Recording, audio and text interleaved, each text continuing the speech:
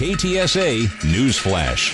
U.S. Senator John Cornyn says he'll run for the Senate's GOP leadership role if Minority Leader Mitch McConnell decides to step down. 79-year-old McConnell has been the GOP's Senate leader since 2006 and says he's not going anywhere. If the Republican caucus elected Cornyn, he would be the first Texan to serve as Senate party leader since LBJ.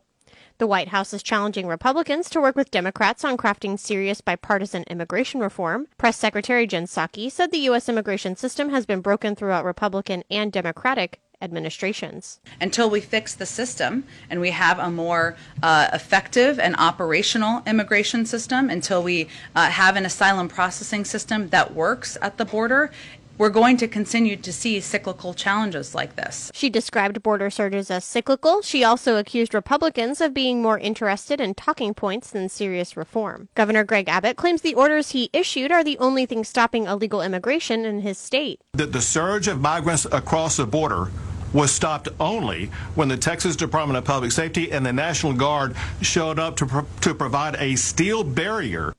Speaking on Fox News Sunday, the Texas Republican said the Biden administration has left Texans with no choice, even though immigration is usually handled on the federal level. Abbott said it's his responsibility to protect Texans since the Biden administration is refusing to do its job to protect American citizens. There are reports of another group of Haitian nationals making their way through Mexico. Del Rio Mayor Bruno Lozano says it's shaping up to be another surge. I've been hearing anywhere between 10,000 upwards of 30,000, so I couldn't tell you which one's accurate. It's not one caravan of migrants, as it's reportedly several large groups that are being forced together. Border Patrol says they're tracking the situation and they're ready to shift resources to a different port if that's where the migrants go.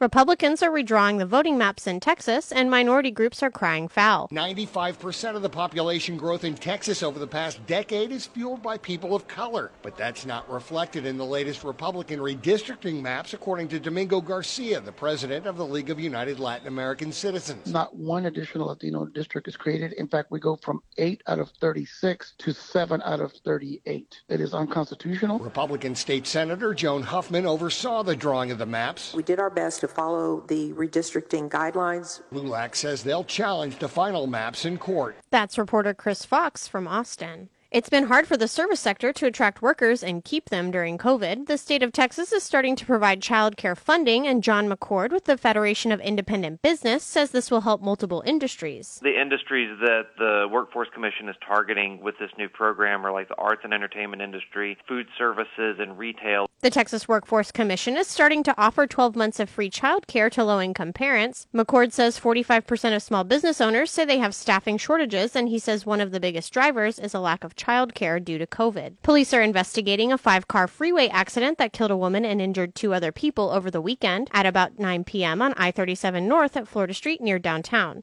Officers say a pickup plowed into some cars in heavy traffic after a concert at the Alamo Dome. A woman in her 20s was extracted from her car, and police said she died at the scene. 2 other people were hospitalized. Their conditions are not known. A rollover crash has claimed the life of a 28-year-old man on the south side. At around 2:30 a.m. Monday, Bruce Jimenez was driving in the southbound lane of I-35 when he lost control of his vehicle as he was trying to pass another vehicle near South Cross. He went off the highway, down the embankment, hit a tree and a sign before his car rolled over. Jimenez was pronounced dead at the scene of the wreck. A woman in the car with him was treated for minor injuries. No other vehicles were involved, and alcohol was not a factor in the crash. A suspected bank robber is in custody of the San Antonio police. Investigators say 33-year-old Raul Sandoval robbed the Frost Bank in the medical center late Friday afternoon. Acting on a tip, officers found Sandoval on the north side later in the day, reportedly in possession of evidence from the crime scene. Sandoval is in the Bexar County Jail on a robbery charge. A suspected drunk driver is charged in a fatal accident that killed a West Texas police sergeant and 2 of his family members. At around 1:30 a.m. Sunday, police say 17-year-old Elijah Montalvo ran a red light on Loop 1604 at Culebra Road. He reportedly ran into a car driven by 37-year-old Sergeant Daniel Valenzuela of Ector County. Valenzuela, his father, and his grandmother all died at the scene. A 4th passenger is in stable condition. Montalvo faces 3 counts of intoxication manslaughter, aggravated assault with a deadly weapon, and other charges. Metro Health officials are reporting 307,517 cases of coronavirus in Bexar County. The total includes 748 cases that were reported Friday. Officials reported 10 new deaths, raising the county's death toll to 4,324. The number of patients hospitalized is now 799. More than 293,000 patients have recovered. The San Antonio Fire Department is announcing the death of a fire engineer who died Sunday of coronavirus. The announcement said 63-year-old Joseph Fonts started working for the San Antonio Fire Department in 1989. He was most recently assigned to the Fire Training Division. Funeral services are pending. San Antonio Park Police are announcing the death of one of their officers Sunday morning from coronavirus. In a Facebook post, the department said Officer Jay Pena began working for the Park Police in 2012 and was assigned to the Park Police Community Operation Resource Education Unit. His funeral services are pending. Dutch Bros Coffee is opening its first San Antonio location on the city's west side this week.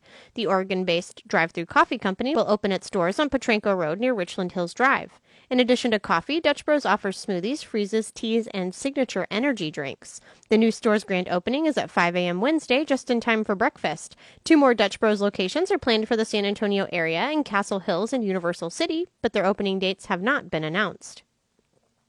A Houston-based Cajun Texan restaurant chain now has a location in San Antonio.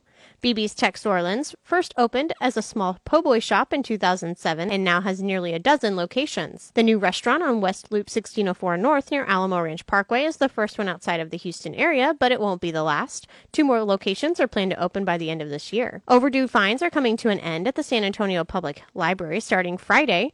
SAPL announced the change today, saying they want to break down financial barriers to library services and resource access. SAPL notes people who still owe the library money will need to pay it, but they're encouraged to call a library to talk about their fines. All San Antonio Spurs players are vaccinated against coronavirus. Head coach Greg Popovich told reporters today he made sure everyone got the vaccine before the coming season begins.